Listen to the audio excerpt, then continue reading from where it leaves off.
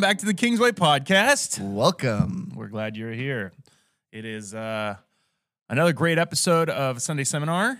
Sunday Study Hall? Yeah, that one. Yeah. I think Sunday I called it Seminary? Seminar? Is that seminary? Sunday with the sensei. Sunday.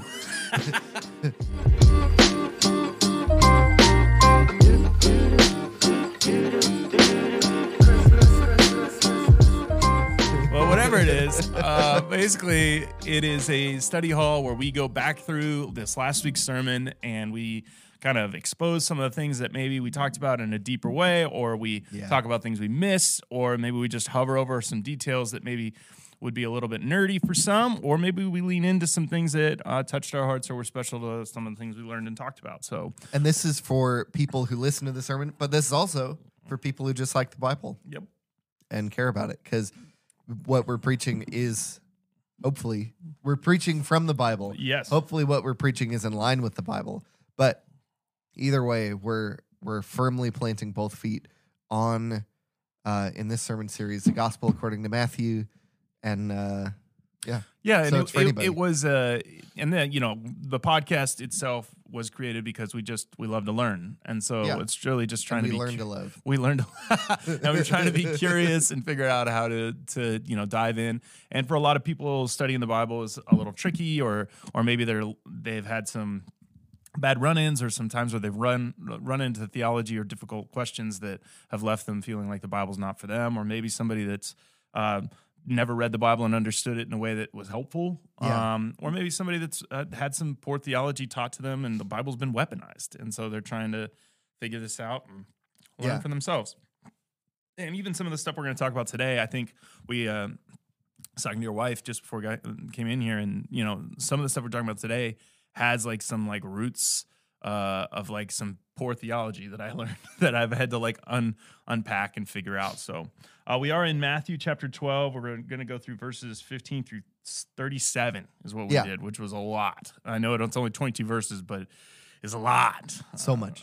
And my outline normally is like one page, and we were almost on two, which is normally a sign that the message is going to go really, really long, but it didn't. Yeah, it's like the opposite of a sign of Jonah. Really, yes. We're not 3 days in the belly of a beast. Yeah. So what's our routine? Here's the routine. We're sort of out of it. The first one we did back was with John Coward. So this is your first one back after a break. So are we doing 90 seconds then? Are you still doing the 90 second? Yes. Okay, because I was trying to think. We've already said.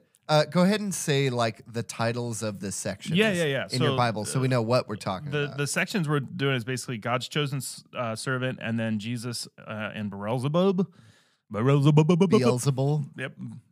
Right? Beelzebub. Did I just get it wrong? Beelzebub. Mine says bub, but I think there are other ones that say ul. Mine says bull. Yeah. Beelzebul. You know what's funny? What? Is mine's right now is an NIV 84 and yours is an NIV 2011. Yep. So it's the same translation. But basically, sections where Jesus is being talked to by the Pharisees, and it's a continued section of kind of a similar narrative from the beginning of chapter 12, where the Pharisees have confronted Jesus, and then we pick up in verse 15. With this. This section is deeply connected to the section before. The first section we bump up against is Jesus actually telling the Pharisees, basically, can understand that they're upset by telling the Pharisees that it's okay to heal on the Sabbath. So he goes away and he starts healing a bunch of people.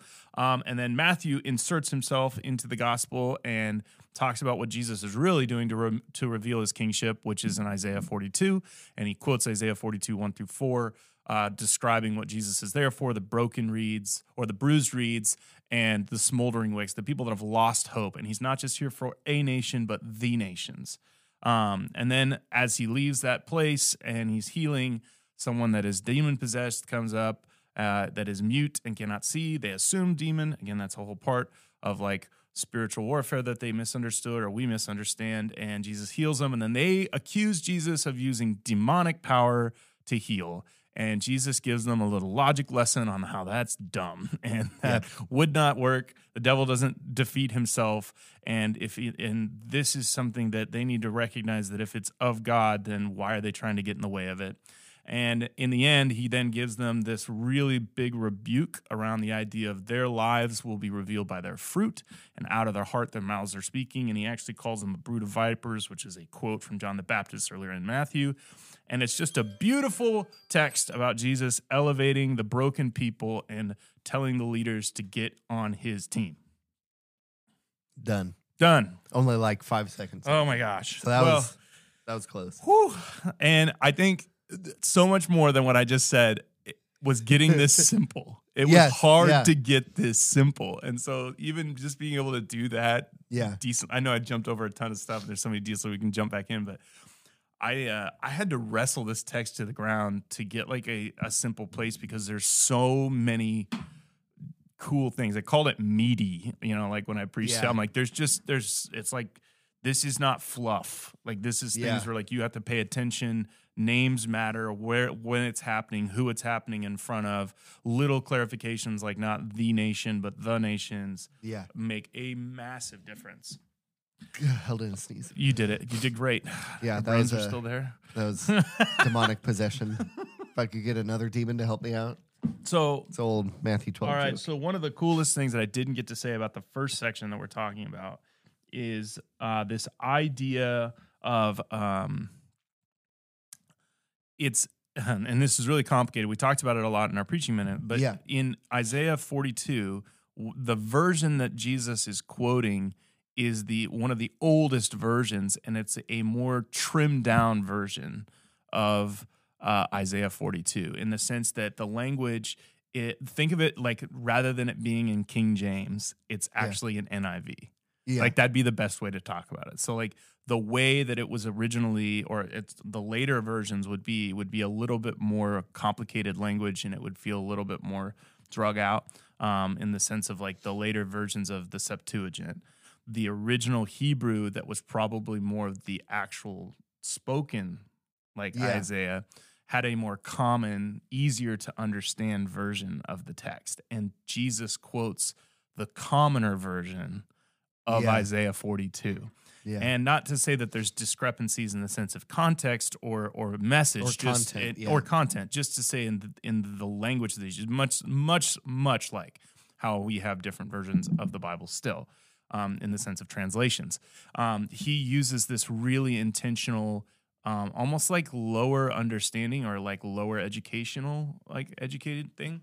And it's beautiful because for so many things, it meets his audience. Yeah. And that's part of the reason why Matthew uses that translation, is because he is trying to draw in people that the kingdom is for. And so he's using that version as kind of a window into what Jesus is doing when he's healing these crowds of people, as well as a simplistic understanding of who the suffering or who the servant is. Yeah, because this is a sidebar from Matthew in the gospel account. This isn't Jesus saying, I've come to do this. This is Matthew quoting it. So while Jesus is leaving the religious elite who are plotting to kill him and going to help and heal the broken, Matthew is leaving the religiously elite language. And going for the simpler language. Yes. And it would be the less academic, the less high-minded, like much more common, simple message, which is exactly who he's meeting. And the subject of this quotation anyway is not for the totally unbruised reeds and the unburnt wicks. Or the ones that are in denial that they're bruised and their flame has gone out. Because that's honestly what's going to be kind of the bigger takeaway by the very end, is it's not that they're any less broken, it's just they can't see it.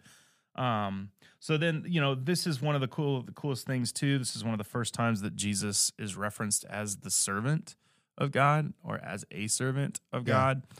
Pretty appropriate, where we're going to sprinkle in a lot of Isaiah, obviously the prophetic language and the prophetic narrative that the Jewish people would have been looking for to know that this is their king.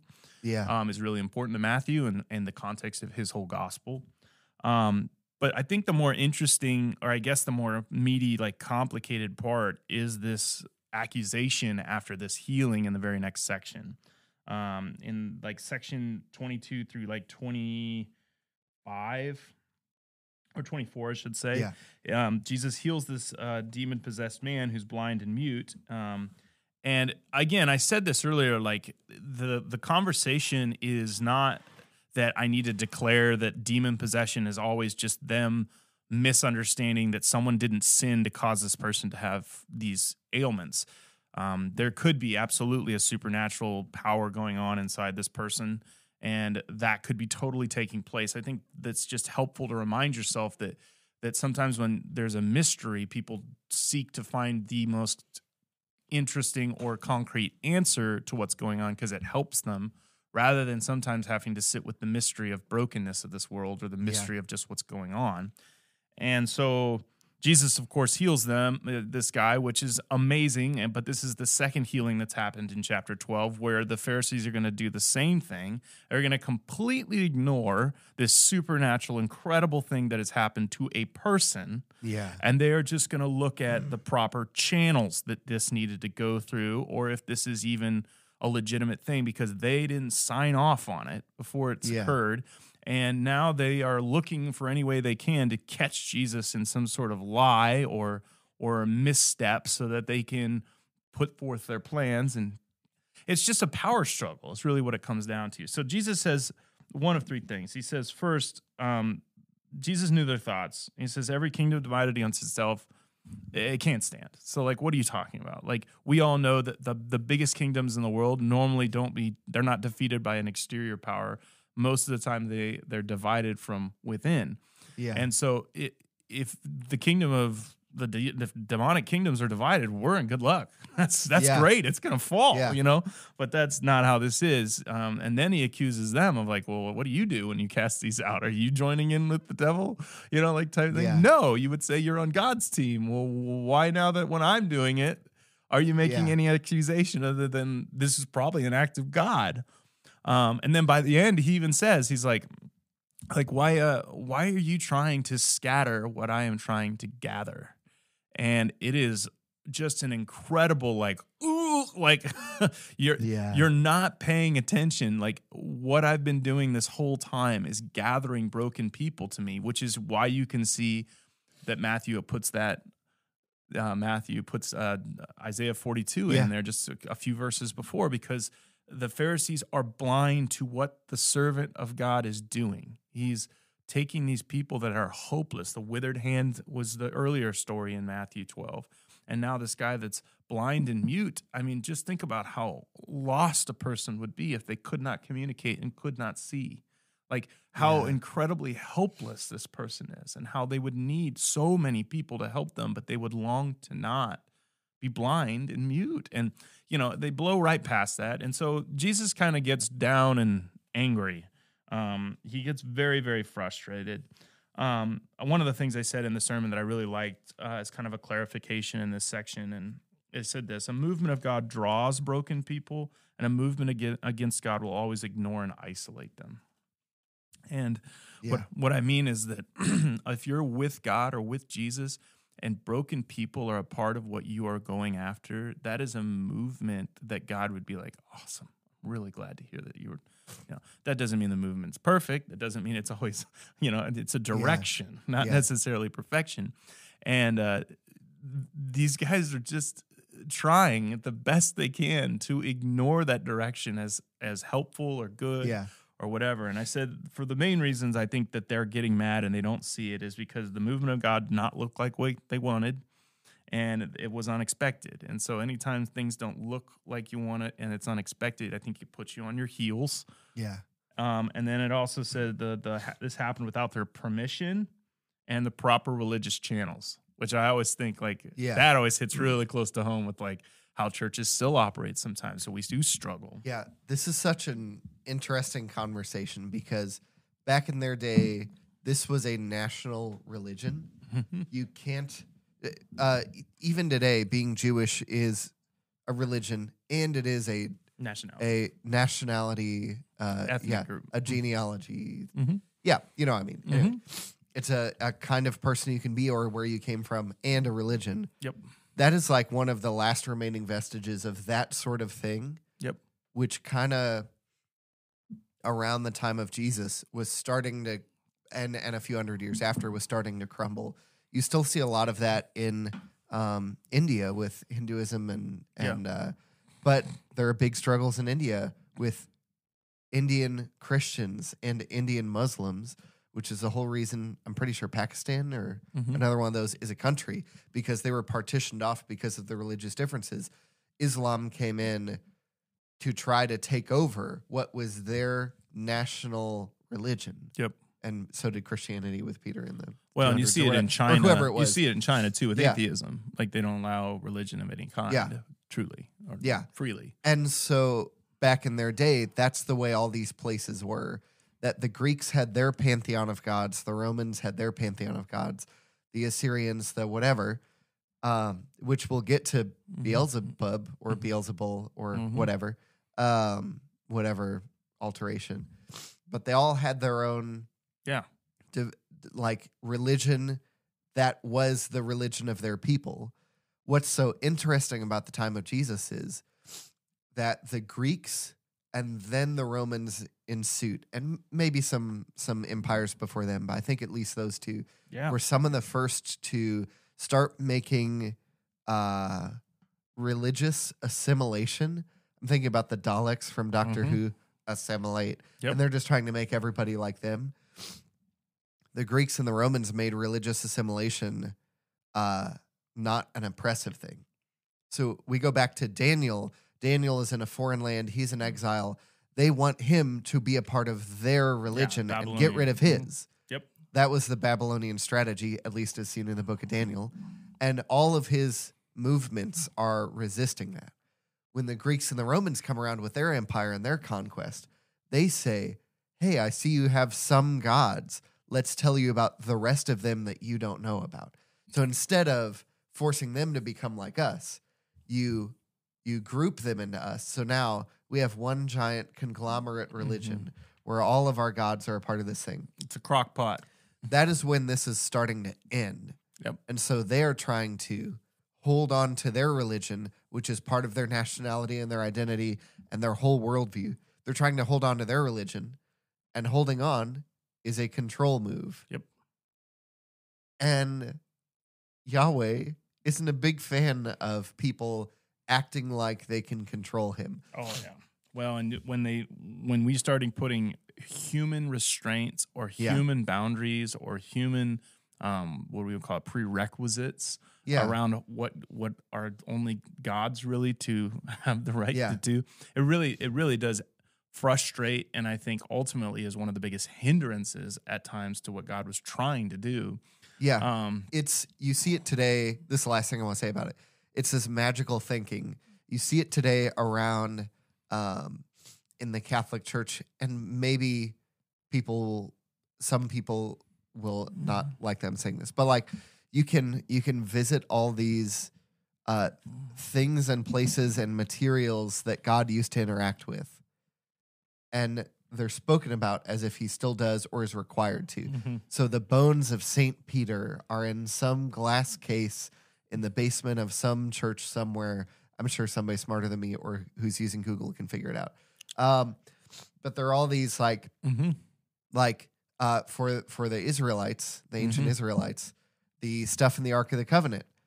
God seemed to like those certain things. Yeah. But you don't see the dug up bush that was burning. You don't see all these other items. Yeah. And honestly, even with those items in the Ark of the Covenant, which is where God's presence is supposed to be, the items being the 10 Commandments, Aaron's budding staff or Moses' budding staff, Aaron's. and another couple items or whatever. A couple jars of things. I forget, the manna and then something else. Even with all that in there, Israel is acting like God is required to be in that box. No matter how we act in this covenant agreement relationship between us. And so these laws that they're really pressing down on and trying to corner Jesus with are laws saying, hey, you didn't come through our channels in which we expect God to act through, expect both in, I hope he does, and we have an expectation on God that this is how he should act. Oh yeah.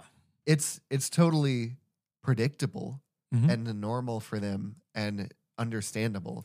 But at the same time, what they've tricked themselves into doing after so long is God has to only work through this thing. Mm-hmm.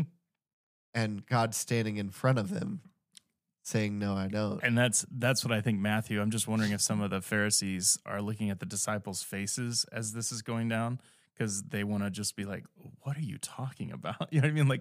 Like how can you say, and even in verse 31, I said, so I tell you, every kind of evil and slander can be forgiven, but blasphemy against the Spirit will not be forgiven. Anyone who speaks a word against the Son of Man will be forgiven. Anyone who speaks against the Holy Spirit will not be forgiven, either in this age or the age to come. You want to talk about trying to figure out something super complicated. Now, let's just go down the road, because obviously what Jesus is saying is he's saying there is something that you are doing right now that you are on the verge of crossing a line that you can't come back from.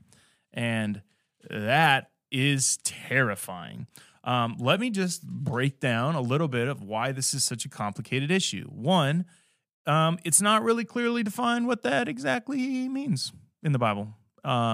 There's just mystery to it. Two, we all have history with someone's interpretation. If you've been around the church, you've probably heard this. The one that was interpreted to me, maybe it was poor interpretation on my part, or maybe it was just over emphasized. I remember being in church and hearing someone say, if you take communion without confessing every sin before you take it, that is blasphemy against the Spirit, and you will surely die. And I remember thinking, everything? Like, I have to say everything in my head? Like, what if I forget something? Like, what if it's an honest mistake? What if it's an accident? I you know what's funny? What? That's magical thinking. Uh-huh. If I, like people who would say that, and then you respond with, but what if I made a mistake? What if I forgot something? If they would come back with, well, no, you will die. God's already said it. That's magical thinking. Like God's hands are tied by you thinking that that's blasphemy against the Holy Spirit. Yep. Now, they do have better grounds in 1 Corinthians, and I think we've talked about it before. Yeah. There's a whole passage that talks about, now the exact wording is, not considering the body. Yep.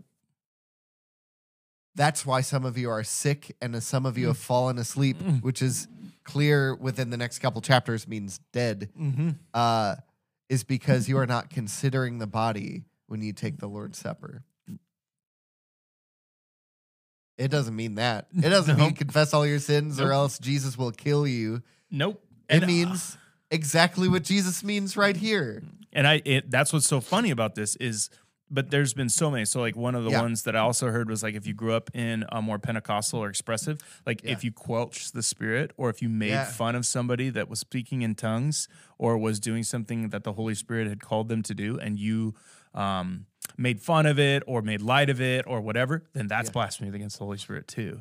And like, and I say all that jokingly, but also like a little bit like frustrated that like there is mystery in this, but then anytime someone tries to tie it down to something, I'm like, Jesus doesn't tie it down to something. Like he ties it down to a concept, but not like a list. It's not like here's the 5 ways to go straight to hell. Like, it's like, here's the 5 ways to get unforgiven, like a TikTok. Like, it's like, no. So the wrestlingness to the ground, figuring this out to be a healthy thing.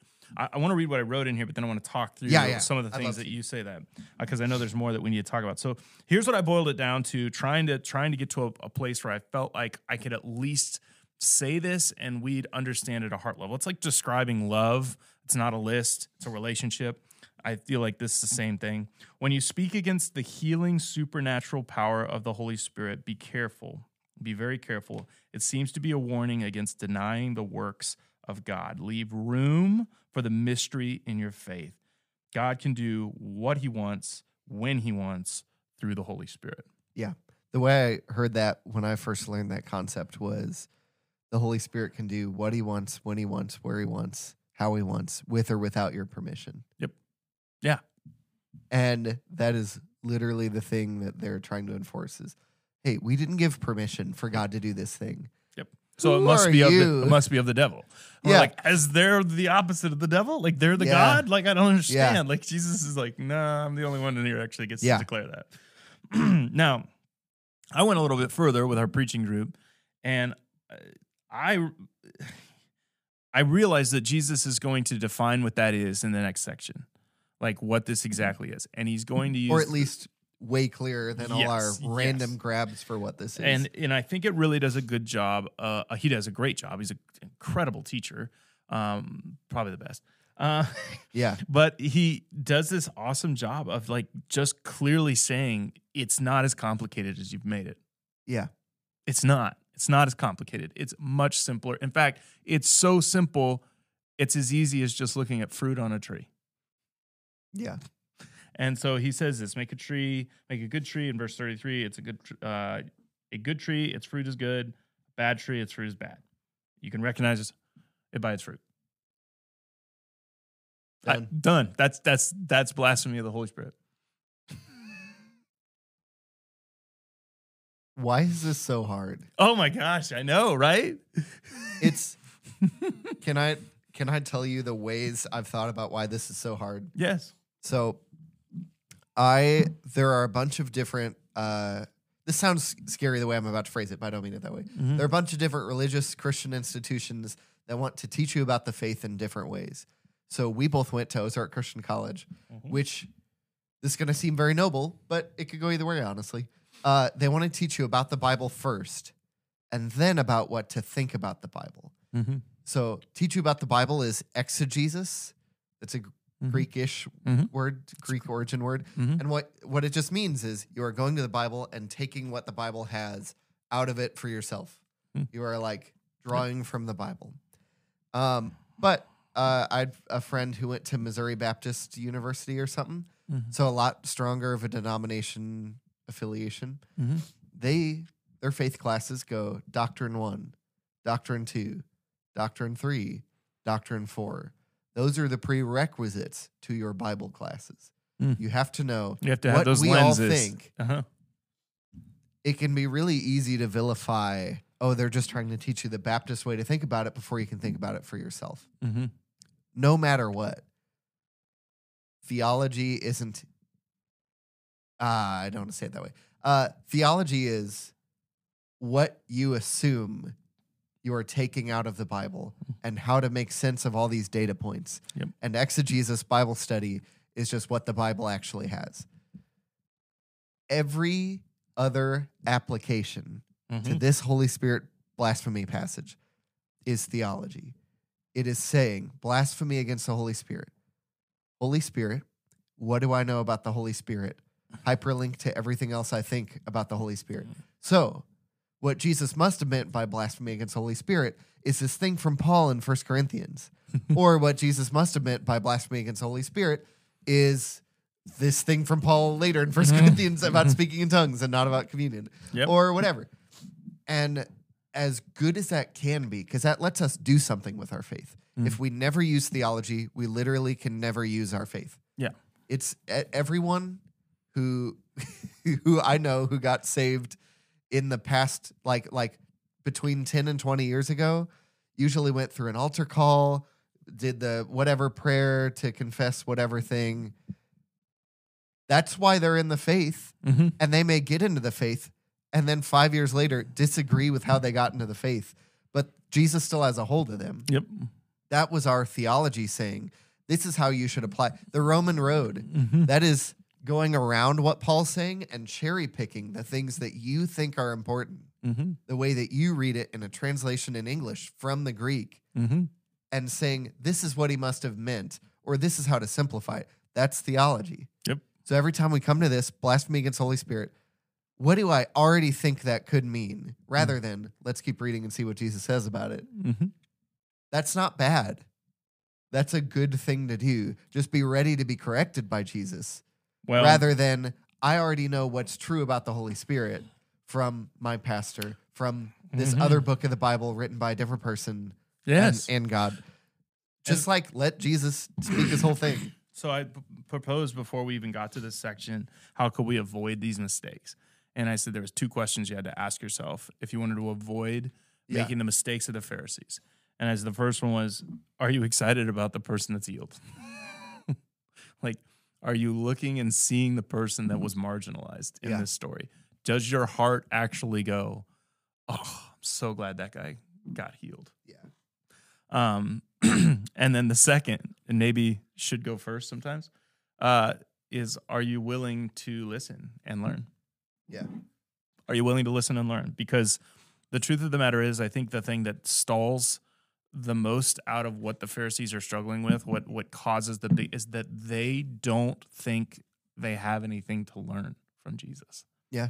They don't have anything to learn. And so as this whole situation's going down, I think he's desperate to help them, but they refuse. And it is so poignant. That's one of my favorite things about being in a church like ours. What I mean by like ours is that we're just generally pretty open-minded. We'll listen to anybody and then disagree if we feel like we have to disagree. Yep. Secondly, a church like ours, where we are non-denominational, that doesn't mean free from sin. No. that means that, like, if we think that somebody in the Anglican tradition, very much like Catholicism, very high church, whatever, if we think that they have a right idea about prayer, we're not like, but they're not our people. Yeah, 100%. We're not like, but we didn't approve of that. That didn't go through our channels. We just do it so we can be closer to the Lord. If we think that somebody in a charismatic denomination has a better idea about who the Holy Spirit is and what he does, we'll take it. Or if we don't, we won't. Yep. And it's not that we are the best people to decide all these things, but like you said, we're open to listen and learn and not shut down an idea or a person because they haven't gone through our channels. Oh, yeah. And you can't be somebody else's Holy Spirit. I've learned that for a long time. And people have different convictions from their background and their theology and what God has spoken. And I think part of why Jesus gets so mad is because this person is minimized. And that just, and what I don't know if I said this on stage, but the thing that just helped me the most when I was thinking through what Jesus is thinking is like when Moses goes before Pharaoh and he is performing these incredible signs to show that God is stronger and defeating all their gods. His heart is hardened. Yeah. That's what the Bible describes. And in my mind, it's the unforgivable thing. Like it's this feeling of like in his heart, he is choosing to go, I am turning my eyes away from what God is doing. In fact, I deny that this is God. And in so many ways, it's still free will. It's just you're taking your free will and you are going over and you are picking the apple in God's face. You know what I mean? Like you're just doing it. I totally agree with you, to use my theology. I feel like it's a little more, it's less like you've tripped and downloaded the Target app, you're going to hell. Yeah. It's more like it's more like you are not on my side. So it's like Acts 9, again, not a Matthew author, but Acts 9 with Paul, where Paul is thinking he's doing what God wants, and God blinds him and stops him and says, Paul, why are you persecuting me? And he has this fork in the road moment. Are you going to keep doing your thing and keep following what you feel is right and what has become easy to you by your training? Or are you going to listen and learn and want people be glad when I heal someone? Yep. And go out and evangelize the world? It's what's in the book of Revelation. Yep.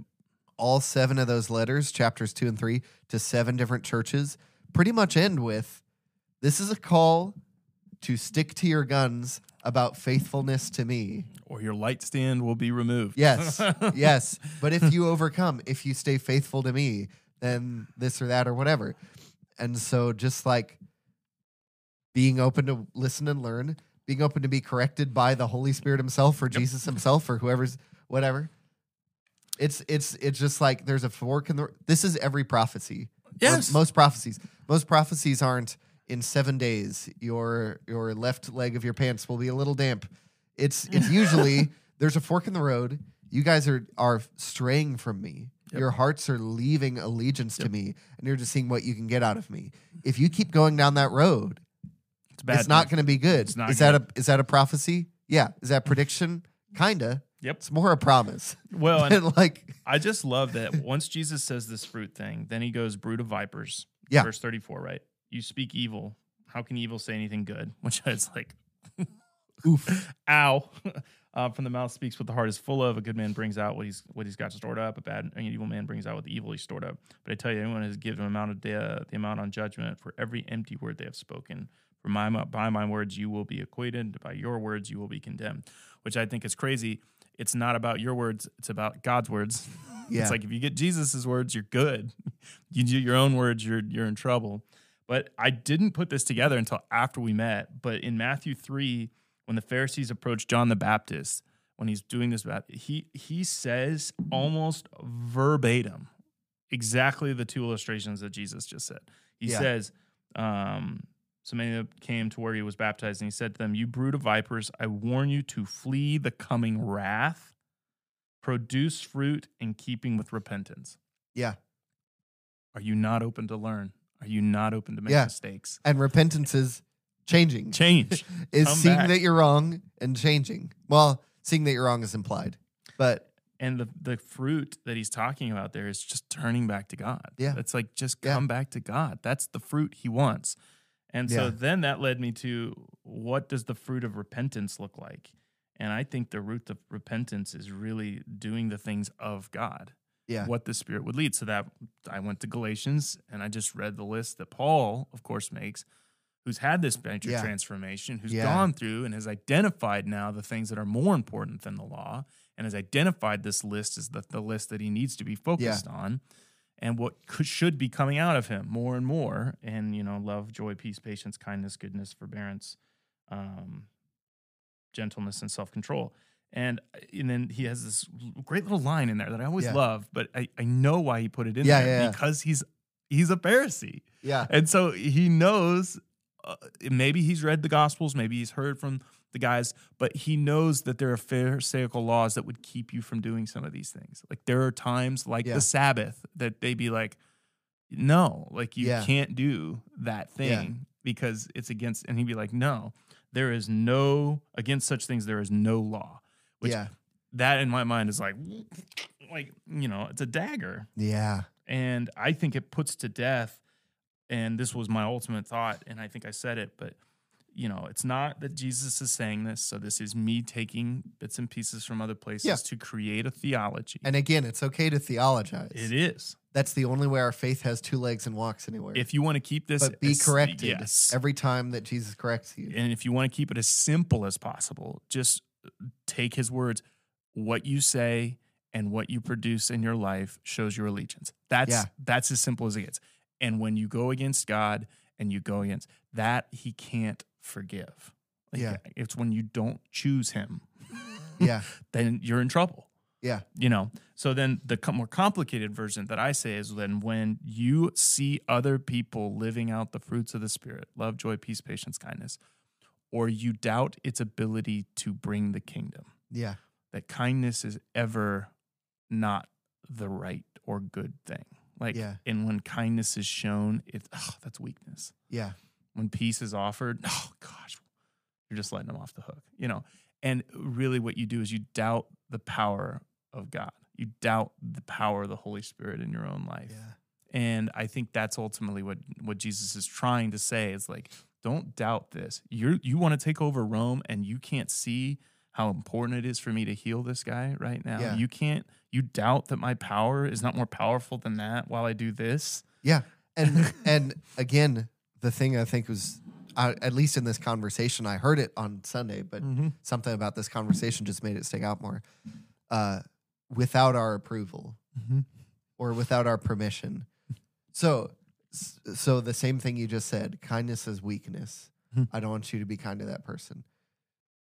It's just another way to say that is, I didn't approve of that kindness going out from you to that person who I don't think deserves it. Yep.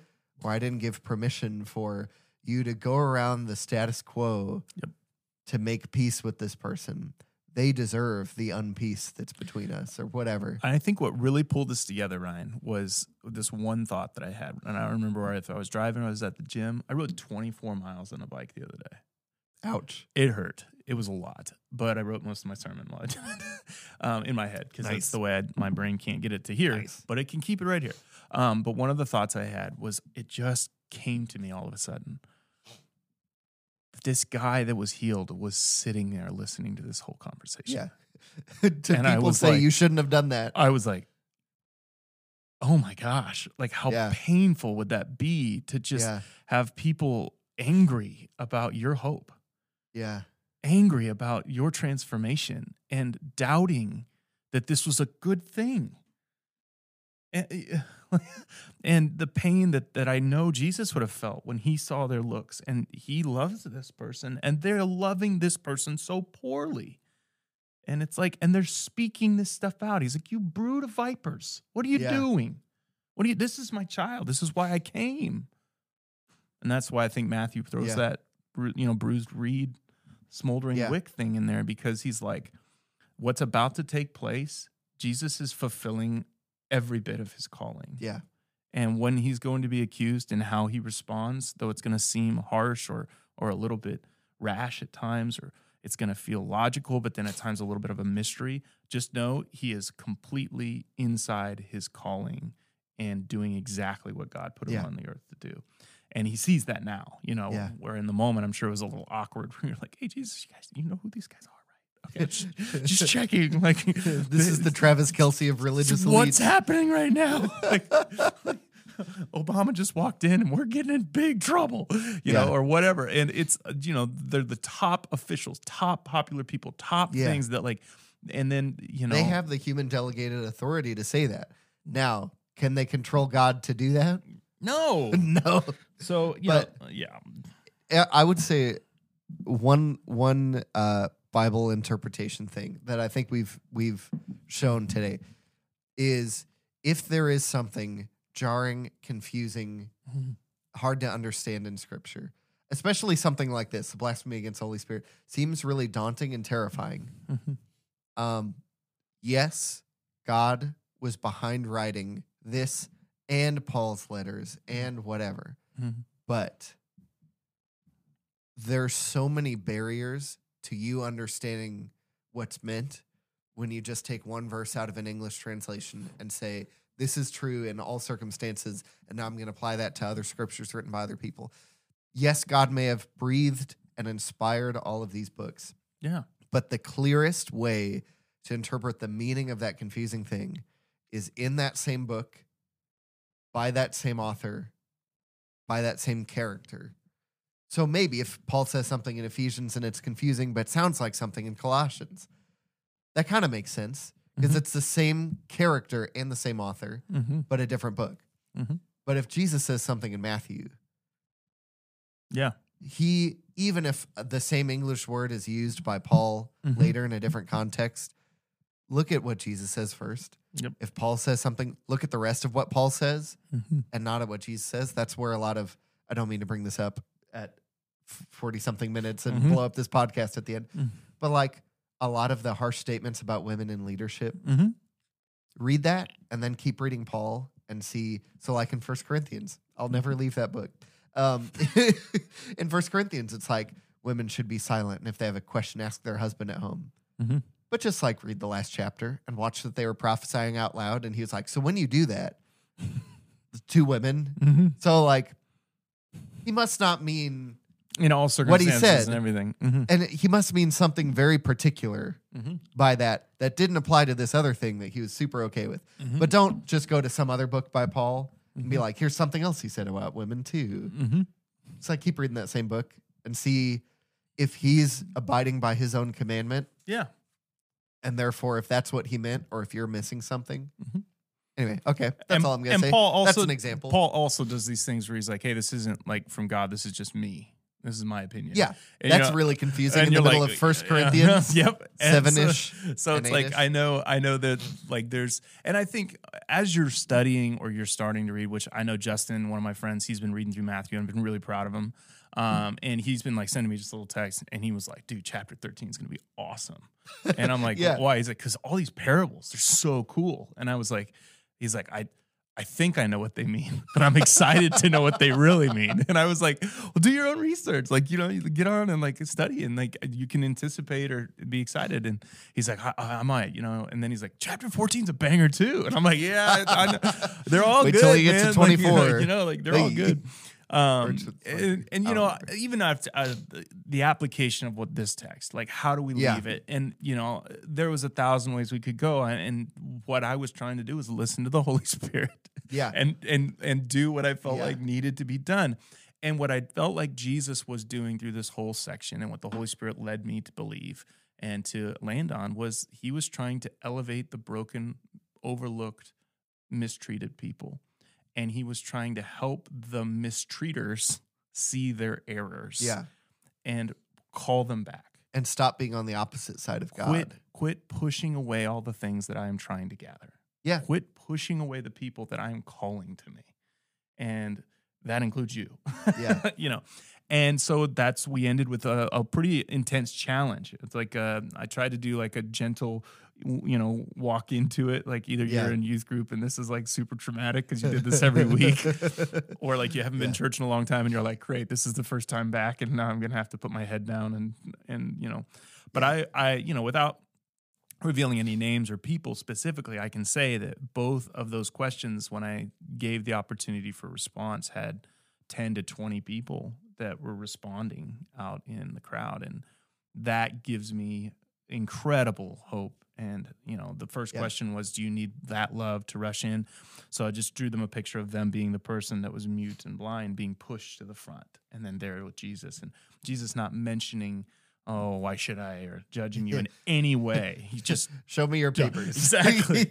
Or looking around to see if anyone will approve, but honing in specifically on them and healing them and offering love. Yeah. And a bunch of people shot out. I mean, that was a great one. And then the second one, which I think is the most difficult one, is to drop, and I didn't use this, but to drop your pharisaical opinions of people and see every person as worthy of the love of Christ and somebody that you should be fighting hard to learn how to love.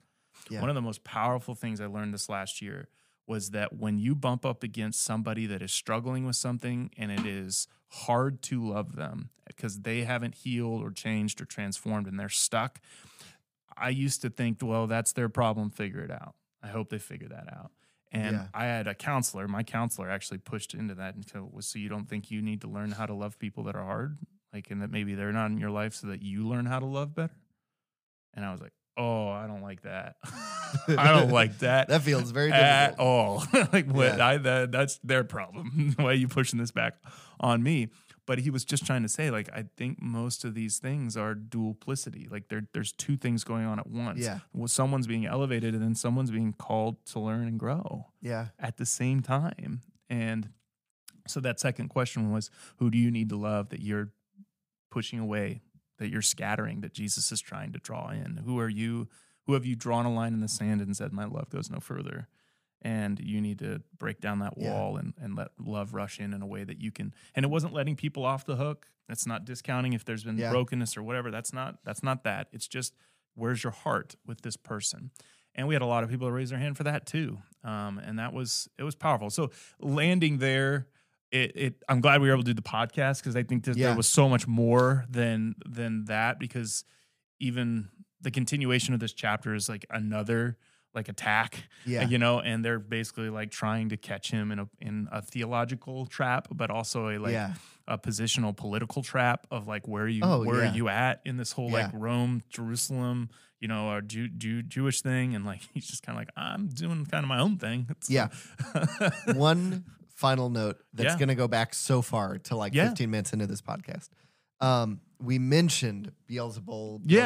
Okay, there's a really good note in this study Bible on that. And it is right here. The Pharisees, Beelzebul, a ruler of demons, often identified with Satan. Originally the name for the Canaanite deity Baal-zebul, or Baal the Prince.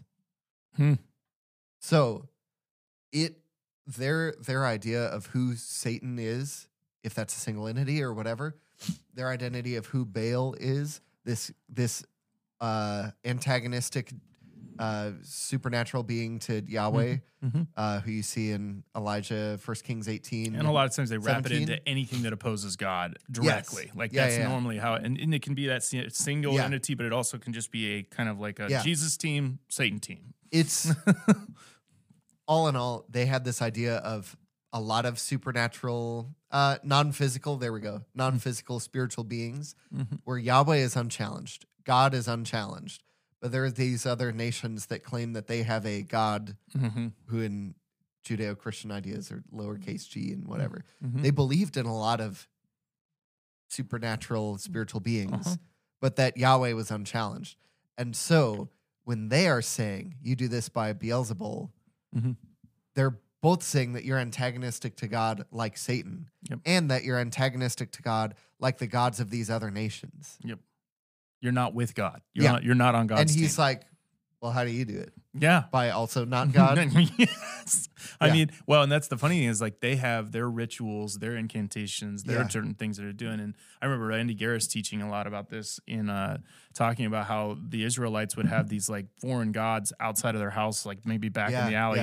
And when God wasn't giving them the answer they wanted and when things weren't going the way that they felt like God was, they would go and find and ask those gods, and they would kind of keep them in their back pocket. It's kind of like well, maybe someday down the road. And people were still doing this, and so they're trying to draw into that concept too, where they're like, oh, he's probably just got access to God in a way that's not through our channels, so it can't be of God. So it must be idolatry. It must be idolatry. And he's like, guys, what, and it is like, it's a very Jewish heavy gospel, Matthew. And so a lot of these things that Matthew leans into, these are huge bits of red text, which is quoting Jesus.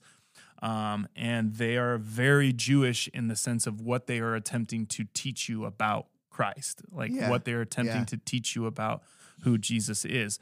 John does not talk as much or in as much depth his gospel because his goal is just to tell you he's the Savior. He's the one that's coming to rescue you.